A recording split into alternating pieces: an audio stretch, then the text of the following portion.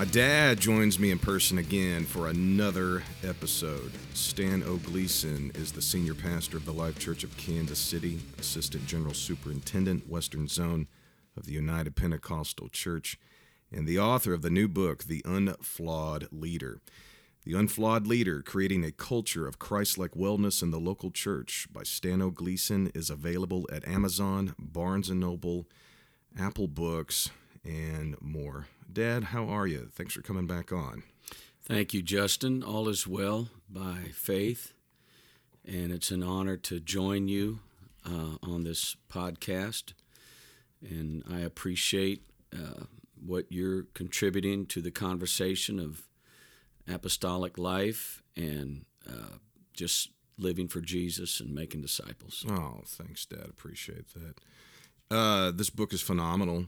I've got my copy here, a signed copy here, and as far as I know, this is the first printing. And it's not only the first printing, but it's actually the first prototype. That's true. That was printed. I've got it. So this thing is worth a lot of money. So let me make a comment on that. Yeah. It's ironic that you have the prototype. The publisher sent me 10 complimentary copies for my final approval and review. I also gave one to your sister, Marissa. Right. And she alerted me that there were some editorial mistakes. So actually, this is a flawed prototype of the Unflawed Leader. Oh. Well, I didn't catch any errors. So we went back and adjusted them, and now it's ready to go. It's perfect. It's an unflawed book. Perfect. And I've got some copies of that too. Beautiful signed copies of this book. So yeah, listeners, get on Amazon, Barnes & Noble, Apple Books. Get your copy. These books are selling quick.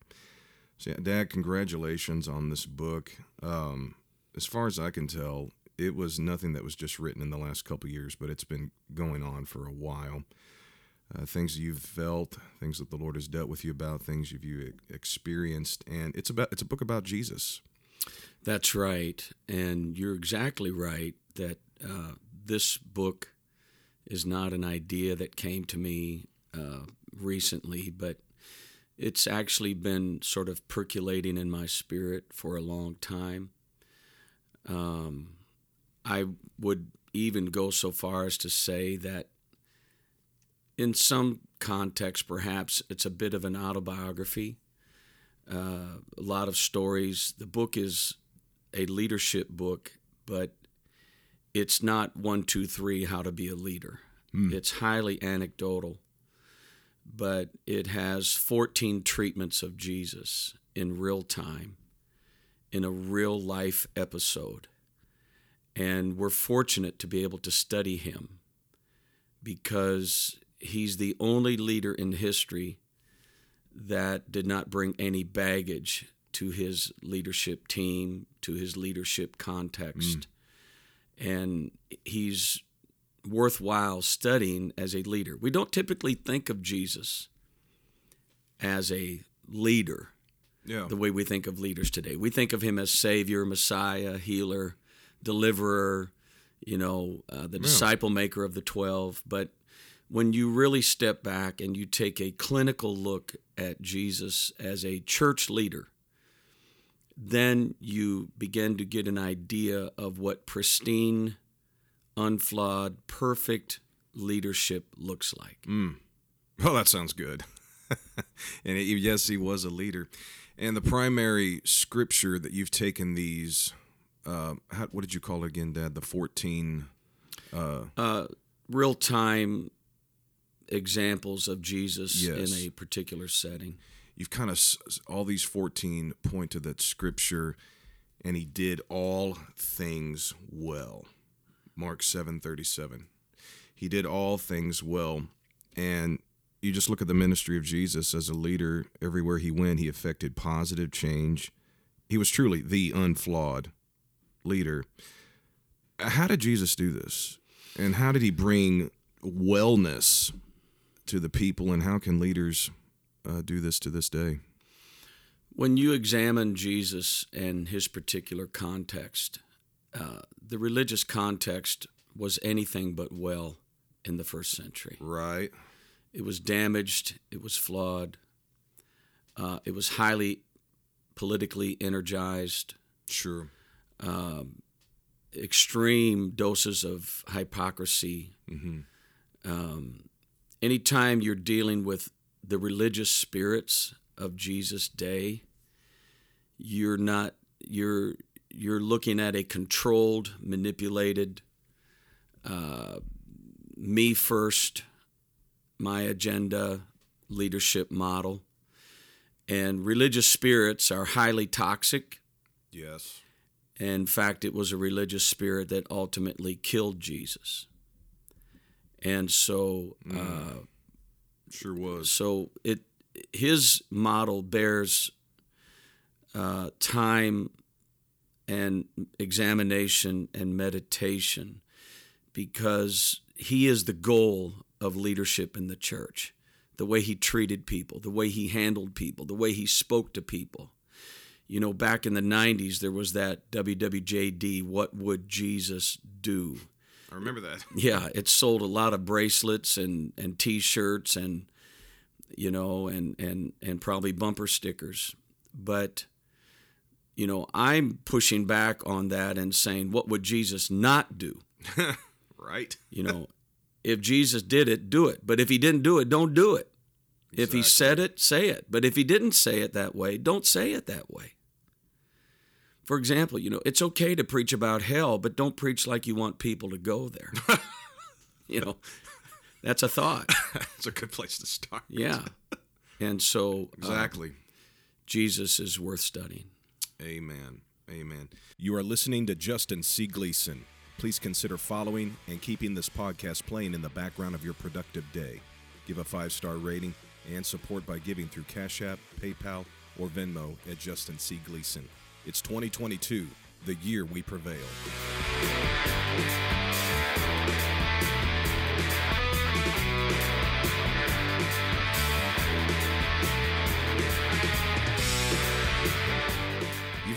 The stories in this book are great. It was neat to read stories about our own family. A lot of them are about me, actually, listeners. If you want to know about Justin and his teen years, you can read about it in this book. We won't spoil it for you, but you did talk a little bit about your home church, how you grew up, and you always appreciated your home church, the preaching and teaching. It was all about big ideas, and that's important because ideas really what sell, really what connect to minds and hearts. And you said growing up and in developing to a minister, you knew nothing about abuse from the pulpit.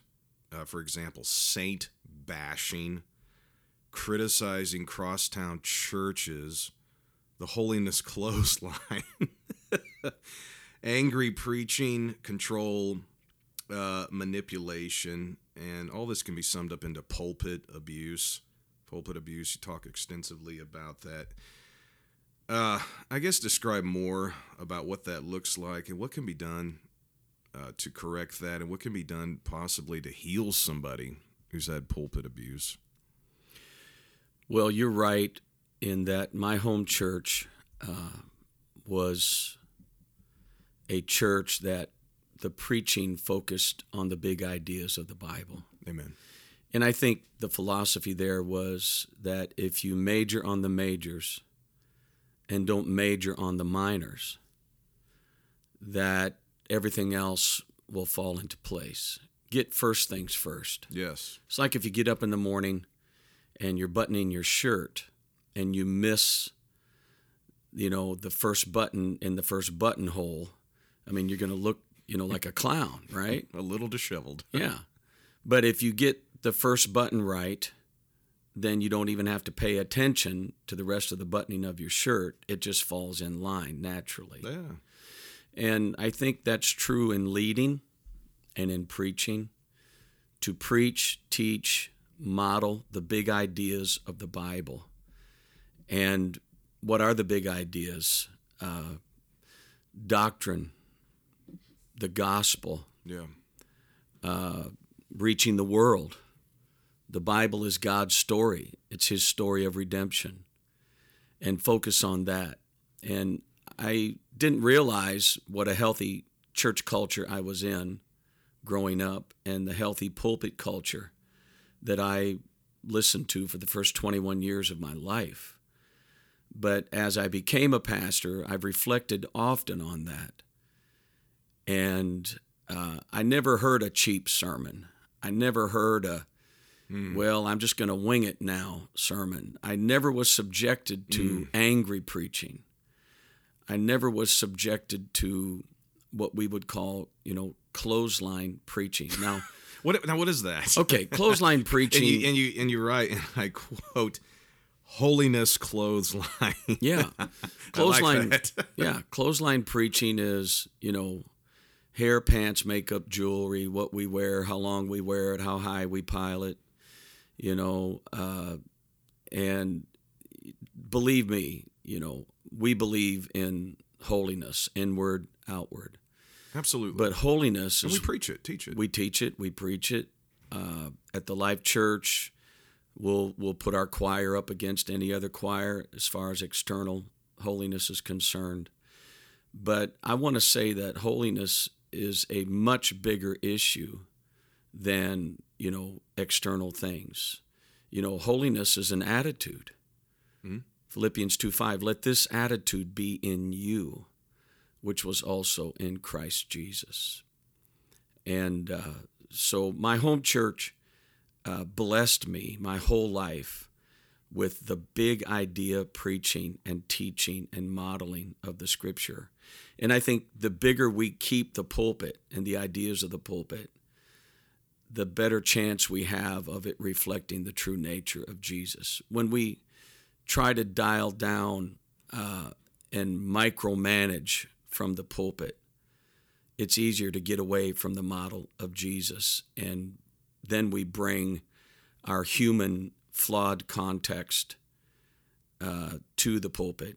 And so that's sort of, I hope I'm approaching the answer to your question. Yeah, I like it. Yeah, keeping the big idea of the true message of Jesus Christ.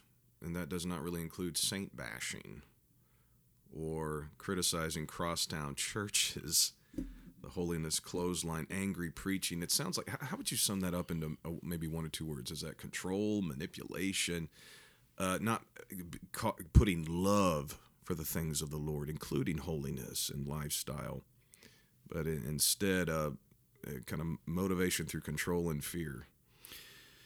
I think the bigger a leader is, the more his teaching, preaching, attitude, and modeling will permeate everything that he communicates. Mm-hmm.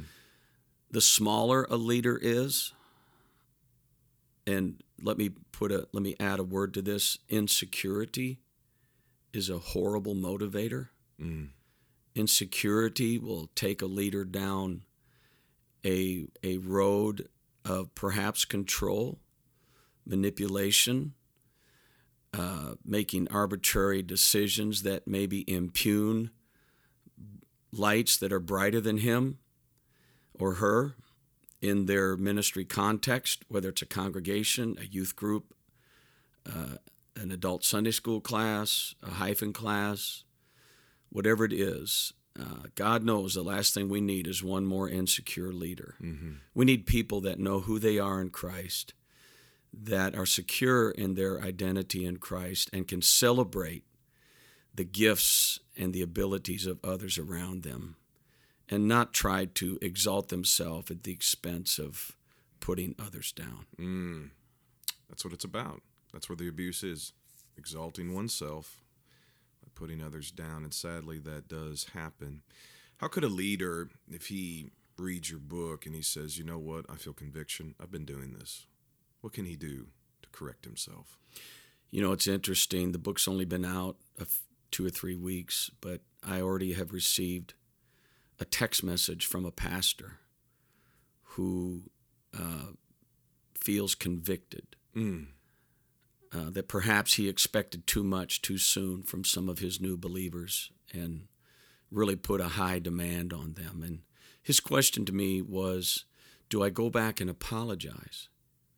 And my response to him was, we should never have to apologize for Christ-like leadership. Amen. We should never have to apologize for Christ-like preaching, teaching, communicating, private, personal conversations. I said, however, yes, perhaps an apology is in order. And I can't remember if I put this in the book or not, but I'll tell you one story where I actually apologized in front of our entire congregation many years ago, perhaps 30 years ago. I got involved in a preacher issue that I should have never brought to the pulpit. And one mistake that sometimes young pastors make is bringing issues that involve the ministry to the pulpit, because we usually preach about where we're living. And that's really the best preaching. Of course. Is where we're living, what we're dealing with, the battles, the struggles, the pain, the victories, the adversity. That tends to make for the best preaching because we feel it passionately in where we are. But I made a mistake of, it was just a short window of time. It wasn't for years. It was only for a few weeks. I got embroiled in a sort of a preacher issue. And I won't go into that, but I made the mistake of bringing that to our pulpit. And I was severely corrected by the Lord in a prayer moment. And I went straight to our pulpit and I apologized to our church. And I'll never forget one of the elders of the church coming up to me. I'd been in the pastor of the church for just a few years, less than 5. And a long-term saint and respected elder in our church came up to me and he said, "You know, Pastor, today you became my pastor." Oh, wow. I said, "What do you mean?" He said, "I can follow a man that has a prayer life and that can be corrected by the Lord and is a big enough man to apologize and admit he made a mistake." Then he said, "We all knew it. We didn't know where all that was coming from. We knew it didn't apply to us. But today you became my pastor." Praise God. And that was a transitional moment for me. That's putting wellness in the culture of a church. Yeah, I think that's very healthy. So an apology can be appropriate. Absolutely. You know, sometimes we do things that just quite simply stated are stupid. Leaders do things that are, and people are scratching their head. And, you know, they know it's wrong. God knows it's wrong. Sometimes we're the last ones to figure out that, you know what, I overstepped my bounds there. I went too far. And actually, an apology from a leader is quite refreshing. Some leaders never admit that they were ever wrong. Like one leader said, you know, the only time I was wrong, I thought I was wrong, but then I realized I was right. So actually, I wasn't wrong. You know, I mean, how lame is that? Yeah, no, that's very true. Yeah, it's just all about creating wellness and not damaging minds and hearts. You know, did God invent the Bible for us to beat people over the head with it, or to bring hope and healing? You know, all of those things. So, yeah, that's good. Let's say there's somebody reading this. They're not a leader, but they realize I was abused from the pulpit. You know, maybe their pastor called them out to embarrass them and shame them, not talking to them privately. How can somebody, what can they do? And I know every situation is different. Well, if they're still in that same congregation, I would advise them to make an appointment, a personal appointment with the pastor. It's not healthy to let that offense live on in someone's spirit.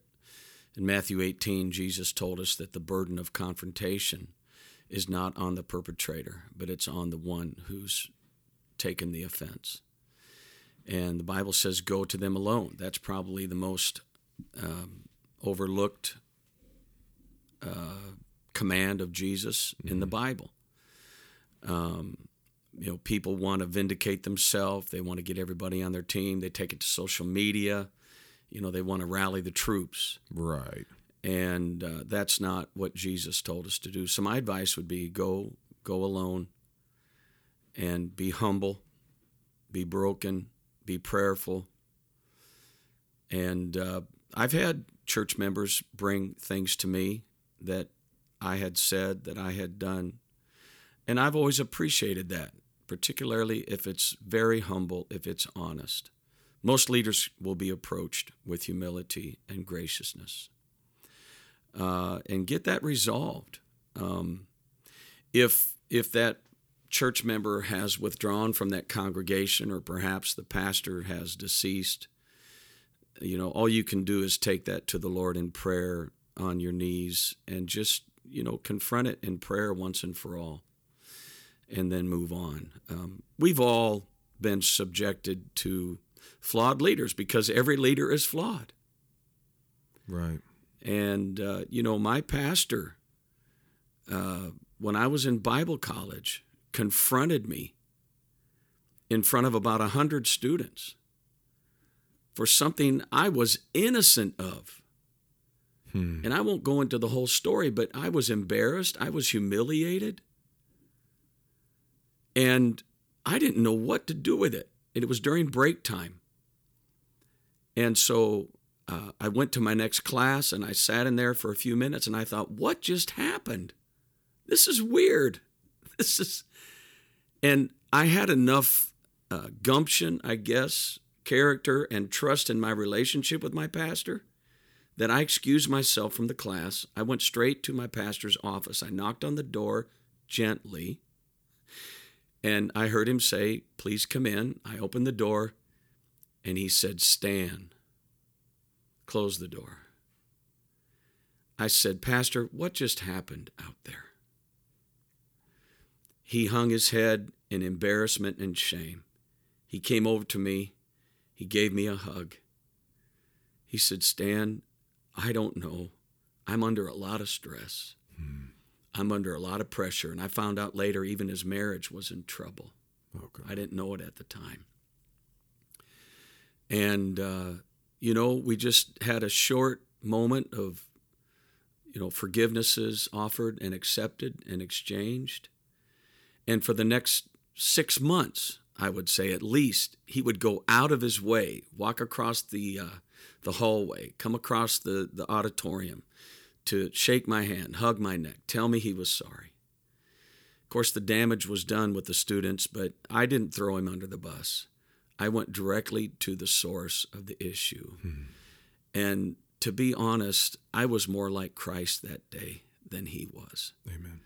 And I'm not patting myself on the back, but it was a major lesson for me.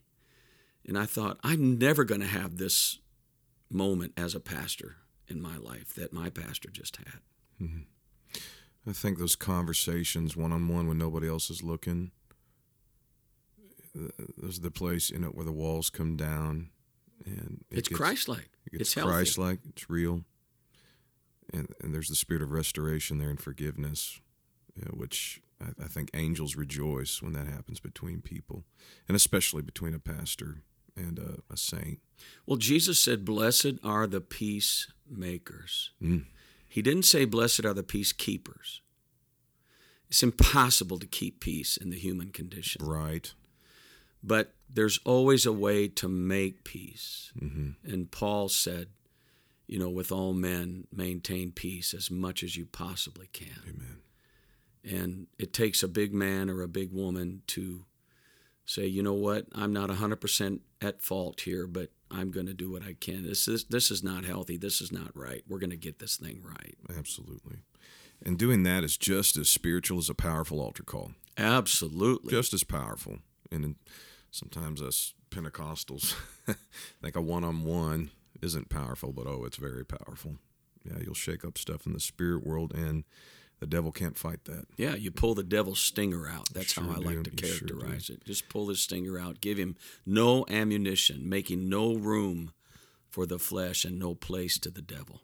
You're right. You experienced serving under a pastor who was not true to his initial agreement with you concerning a pastoral transition. And I've heard you talk about it, other preacher friends of yours that are your age that talk about this. An older pastor will bring in, he's getting older, he's ready, he's thinking about retiring. He brings in a younger man to, become his successor. Things start going good, and the older pastor says, "No, we're not changing anything. We'll just keep it the way it is." And that, you're right about that, and that happened to you. And why? Describe why this happens, and what can we do about it? Why do the senior pastors do this? What's the proper reaction for a younger preacher? And just kind of maybe expound on your story. Sure. Well, for the listeners, this is not a pastor bashing therapeutic session. Of course. We're looking for answers in typical scenarios that have happened over and over again. And I think what happens generally is, first of all, God bless the pastors that are visionary enough to find a successor and to invest in that successor. That is the real apostolic path and pattern of replacement. Is the elder lays his mantle, so to speak, on the younger, such as Elijah and Elisha.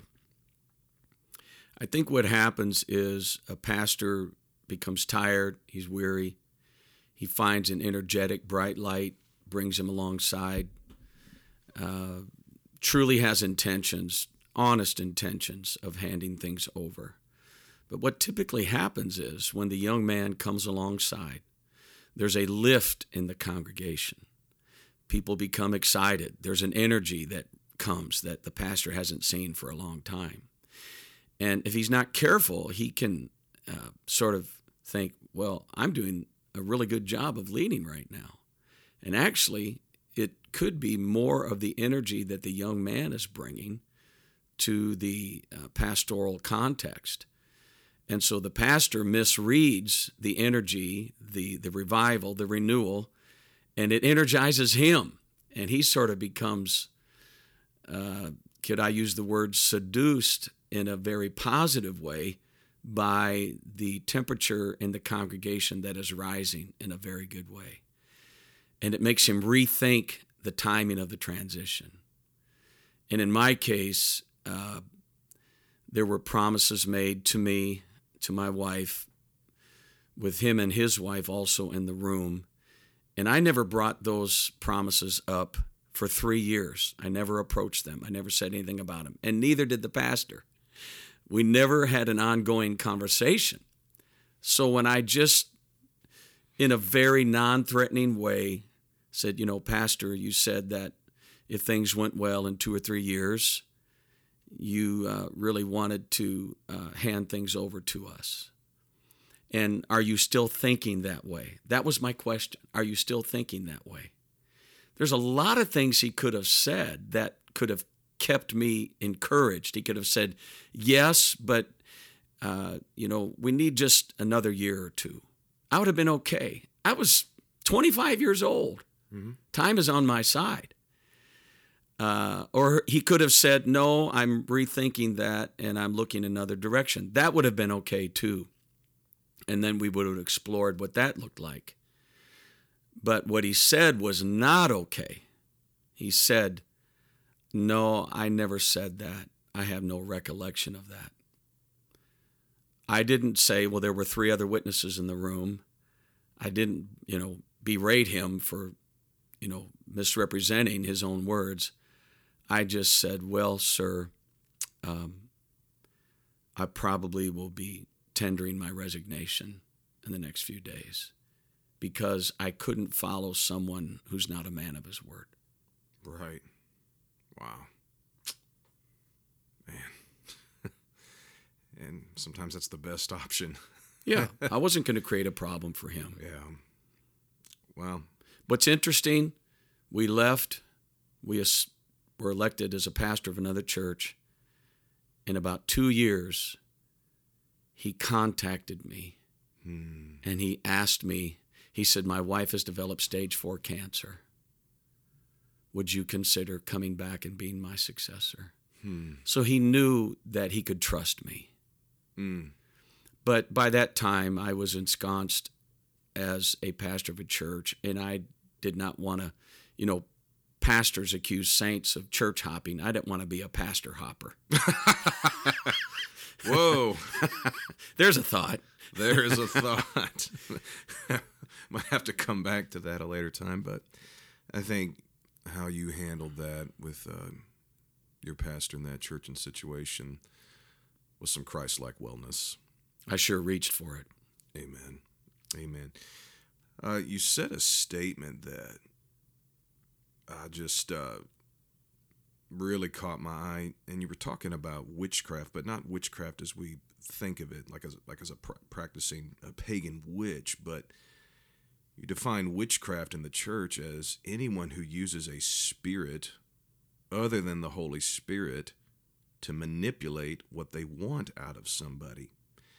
And some preachers do this with their anger, their rage, their victimization, shame, humiliation, things like that. It ends up becoming witchcraft, whether I doubt they're using a demon. Of course, they could be. The devil could be at work through all of that, because those are aspects that the devil uses, but it could just be a flawed human spirit. And what's the unflawed way, if I could ask it that way, that a preacher needs to, what does he need to do? The approach he needs to come to the pulpit with to make a hard point, and not using a spirit of witchcraft. How do you use the Holy Spirit to do hard things? So this is a question about communication. And as a Spirit-filled leader ministering in Spirit-filled congregations, we don't preach in a vacuum. In other words, we're not at Walmart. We're not at a concert. We're in the context of the body of Christ. And human spirits are contagious. Someone said your attitude is like a cold. You give it to the people you get close to. I also read one time where your attitude is like your breath. Never assume it's good. And so as presenters of the Word of God, we have great latitude, and we can go any direction we want to go. Some communicators have what I would call the sheer power of human personality. And that can be used for good, but it also can be very manipulative. And, it's okay to preach about hell, but don't preach like you want somebody to go there. Mm-hmm. We should never preach about hell with dry eyes. We should be broken. Amen. So Sister Nona Freeman was the one who alerted me to witchcraft, and that's probably a real strong word. That was her word, and I use it in the book advisedly. But I think it's a great example. Yeah, witchcraft is a means to achieve a desired end through some sort of control and manipulation. I'm not suggesting that apostolic preachers are accessing the dark side and, demons, and that's not what we're talking about when we say witchcraft. We're talking about using the power of human personality, guilt, shame, intimidation to achieve a desired end and to bring people under our control. It's interesting. Your brother Caleb was in a large gathering, not in our organization, but was visiting some family who worship beyond the pale of UPCI, and he had never been exposed to that brand of Pentecost. Mm-hmm. Let's say it that way. Yeah. And he was 19 years old, and he was texting me during that service. He said, "Dad, what kind of a church is this?" I said, "Well, they preach Acts 2:38 and the oneness of God. It's fine." He said, "No, it feels weird." I said, "Well, if you were to put one word on it, what would it be?" He said, "Control." That's what I'm talking about. Yeah. There's a big difference between the power of a human spirit and the power of the Holy Spirit. As a pastor, I trust Jesus. I trust the Holy Ghost. I trust the spirit of conviction and the spirit of holiness to lead and guide people into all truth, theological truth, doctrinal truth, lifestyle truth, whatever it is. I don't feel like I have to, manipulate people, control people. And so Sister Freeman is the one that alerted me to this. I'll just be real and tell you her story. She said that she was at a ladies' conference, and she had on a small, thin, plain, humble wedding band. And E.L. Freeman had been passed by this time, but she still wore it. Yeah. And she held it up, and she said, "This simple ring that I've worn for 60-odd years is a sign of my unending commitment to my husband." She told me that she was brutally criticized by the certain brand of holiness people who would say that you were going to hell because you were wearing a wedding band. And perhaps that is a debate that is, we have it in our ranks, but that is a local church culture decision. Mm-hmm. But I thought a woman of this magnitude that started all these churches in Africa and developed all these leaders, but she said, "Brother Gleason, that is witchcraft." To try to manipulate people with guilt and shame and attack them for something that they don't have a conviction about. And preachers are good for preaching against things they don't like or things they're not good at. Yes. Say that again. Preachers are good about preaching things they have convictions about and things they don't like. They preach against things they're not good at or things they don't like. Things they're not good at or don't like. So when I married your mother, she said, "Don't tell my dad you play golf." And I thought, I'm not sneaking around with my golf clubs, in my father-in-law's house. I'm not doing it. And I went straight to him and I said, "Sir, Marlene told me that you preached against golf." I said, "I have to confess my sin. I'm a golfer." I said, "It is holy ground." Yes. 18 holy, that is. And I said, "I can't sneak around and pretend. You're my father-in-law. I respect you. I have to come straight to you." I said, "Have you ever played golf?" He said, "No." I said, "Well, I know you like to hunt, you like to fish, so I know you're an outdoorsman." But I said, I don't consume alcohol. I don't hang out in the clubhouse. I don't go with people that are smoking and drinking and telling off-color jokes. I play golf with my friends, my apostolic friends. And he said, "Well, you playing golf's probably no worse than me sitting down and drinking a whole pot of coffee at one setting." So he probably thought that was his worst vice, that he was convicted about. So anyway, we settled that issue right away. Oh, that's funny. Yes. You pastored a church. It was the second church you were at that you served after Bible college. And I've heard you describe it, the revival that you were wanting, the revival you felt that God had for that city, that church. There was a lot of people in that church that did not want that type of revival. And in the book you talk about elders in the church who want to control, and you just write about the absolute mess that it was. Can you expound on that story? How,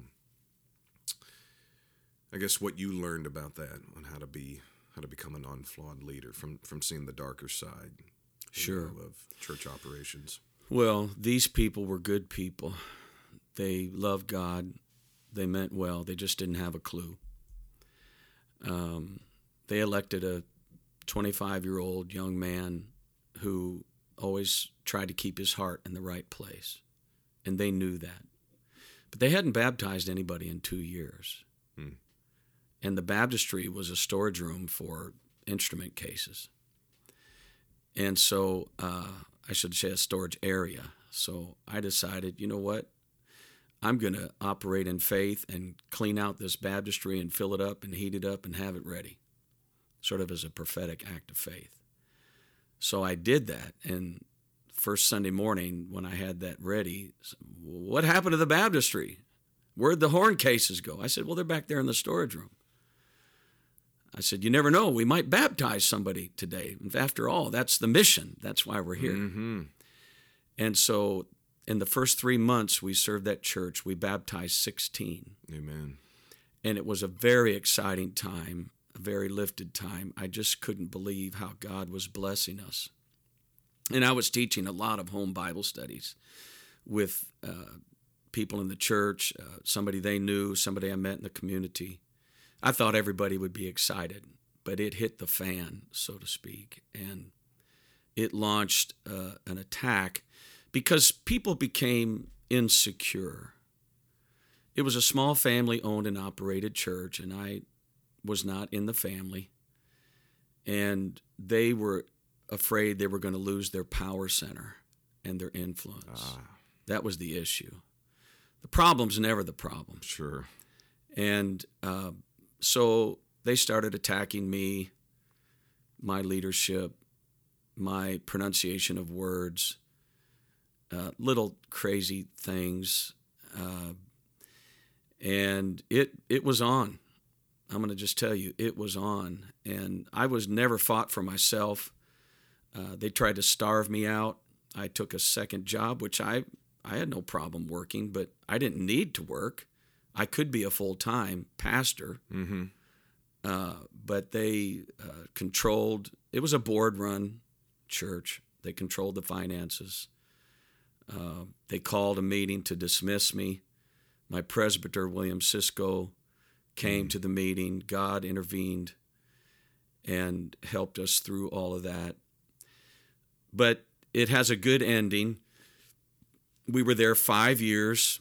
By the way, that pastor that I served previously called me after I'd been there 2 years. I really could have left real easily because I was getting my teeth kicked in every week. But I thought, you know what? I'm not a quitter. I'm not going to do that. And I stood up to the carnal, human, us for and no more, hold the fort mentality. And we broke through, and God helped us.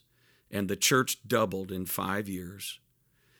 And then when I felt my energy, my passion for the church leave, I resigned. And a gentleman, a pastor by the name of Jim Schumacher, became the pastor of that church, and he took it to a whole new level. And they probably have $4 or $5 million worth of property today. They're doing so well. And I thank God for that. But it was a time to learn how to try to be Christ in difficult times. Yes.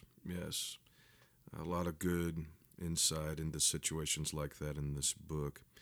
You also write great things about how to create Christ-like wellness in your family, for a pastor, leader, anybody. And you do share a story about you and I. In my teenage years, I had some attitude problems. And you and I got in a heated discussion. I remember I left, and I knew you had a meeting to get to, and I thought I'll come back after Dad leaves and just be alone, in my room. But to my surprise, when I came back, you were still there at the house waiting for me.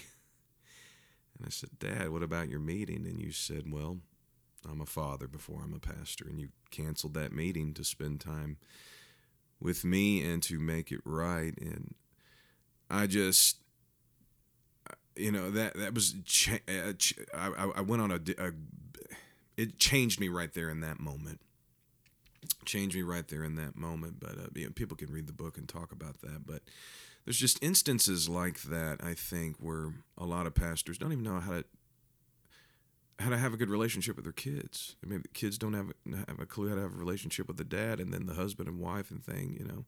What are some good principles for a leader to bring Christ-like wellness into their family? This is a great question and something that all church leaders need to think about. Let me start by saying that we should never sacrifice our family on the altar of ministry. I just want that to sink in. As pastors, we get a lot of energy, and as church leaders, we get a lot of compliments and energy from the people we serve. And if we're not careful, we can really gravitate to that and just want another fix and another buzz and another high. And we forsake our marriage. We look to other people for our satisfaction and our reward. But our greatest reward should be the disciples we have in our own home. I credit God and the Queen Marlene, my wife, your mother, for helping raise 4 apostolic Christ followers. You, your brother, your 2 sisters, and now, of course, sweet Anna, your wife, and Daniel, and now the next generation, 5 grandchildren coming along and watching them become worshipers. So I adopted John Maxwell's definition of true success. I read this many years ago, and I thought, that's going to be my definition of success. Success in life is not 10,000 in church on a Sunday morning, but it's having the people closest to you love and respect you the most. I've been privileged to serve as Assistant General Superintendent for 12 years, and it still boggles my mind when I walk in the boardroom and there's maybe 75 to 100 chairs at tables, and then there's 4 chairs at the head table where I sit next to our General Superintendent and the General Secretary and the other Assistant General Superintendent, and it still amazes me that that's where I'm supposed to go in the board meeting. And I've thought many times, UPCI has 45,000 churches around the world and some of the greatest leaders I've ever been around. And I perhaps in some measure could fool those men that I sit beside. I could pretend to be something I'm really not. God knows we've all been surprised by people who were living double lives. We've all seen it. But I thought, I want their love and respect, but more than that, I want your love and respect, Justin. I want Caleb and Marissa and Michaela and Anna and Daniel's love and respect. I want the love and respect of my wife and my grandchildren more than I want the love and respect of my colleagues. Because when you were kids, you ate Cheerios at my breakfast table every morning. We went on vacations together. You were in the car when I was driving. And if I'm fake, and if I'm one thing when I'm with my family because I can control them and control the narrative and be a jerk to my family, but then put on a nice Christian smile when I'm when I'm walking among the saints and walking among the UPCI, leadership, that greatly displeases God. And fake never impacts anyone eternally, for eternity with Christ. Yeah, fake could impact people negatively for eternity. And so I think when preachers' kids walk with God, it's a testament to the integrity of the parents that are in leadership and ministry. That's not to say that if kids backslide out of a pastor or a leader's home that there's not integrity. When children grow up and become adults, obviously they make their own choices. But I think, like the Bible says, train up a child in the way they should go, and when they're old, they're not depart from it. That's not a promise. That's a generally true statement. But as leaders, we can put the right choices in our children. And reflecting back, Justin, to that story you just told, I actually did leave the house, and I got in the car, and I was backing up. And the Lord spoke to me and said, "You are a jerk." I said, "What do you mean I'm a jerk?" He said, "Your highest and best work is in that house right now, not to this small group you're going to go facilitate. And I was so convicted. And you were about 15, and, it's normal for a 15-year-old to start asserting their independence and their adulthood. And you were you were the kid I practiced on. And I had 3 more after you, but no wonder you turned out so good, right? So That's right. So I pulled the car back in the garage, closed the door, came in. If I'm not mistaken, I apologized to you and had a much more humble approach. It disarmed you, and we were finally able to communicate and resolve it, and we ended with a hug and a prayer, probably a few tears. And I never forgot it until, I did forget about it until one day you brought it up when you were preaching several years ago. And I thought, wow, that made a bigger impression on Justin than what I realized. I'd forgot about it, but you brought it back to my remembrance, and now it's in my narrative. Amen. Yeah, it was a turning point for me when I was about 16 years old. And it was Christ-like wellness, and God was in that meeting. And it was very special. And preachers need to do that for their kids. All sons need their fathers, desperately need our fathers.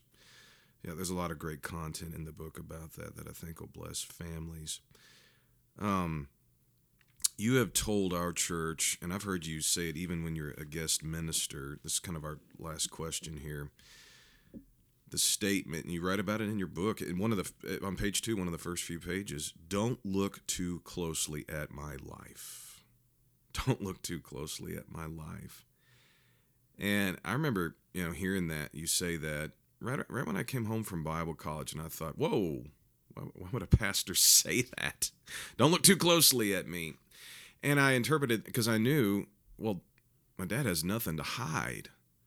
But I just through the years got to understanding that, and that is what we've already discussed. Every preacher is flawed. And if you look too closely and pick that apart, that's not a healthy mindset for a saint. Can you elaborate on that?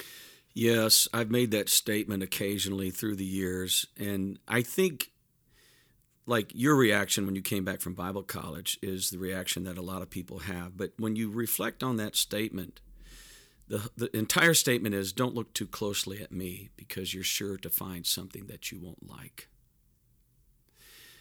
And that's just an admission of humanity. And I think a church member, when a pastor or a leader makes a statement like that, that's not a dysfunctional statement. That is a statement of health and invitation to examination and accountability. I usually also followed up with a statement something like, I don't have anything to hide. I'm not protecting any deep, dark secret. But I'm not afraid of your examination because I'm really not the goal anyway. Jesus is the goal. Wow. And when you look at Hebrews chapter 11, the Hall of Faith, you can find a flaw in every one of those leaders that are cited as our great champions of the faith. Noah's drunkenness, David's adultery, Abraham's succumbing to a human means to bring about a divine promise from God. Samson's love for women of the world, and all of these flaws, Jacob's usurping and heel grabbing and all of that. And that's what his name means, heel grabber. But when you turn the page to chapter 12, the writer quickly says, looking unto Jesus, the author and the finisher of our faith. Just glance at those leaders, but you can gaze at Jesus. And so that statement of mine is an attempt really to demonstrate that, maybe I go out to eat too much if somebody examined my bank account. Maybe I play too much golf. I don't think once a week is too much. No.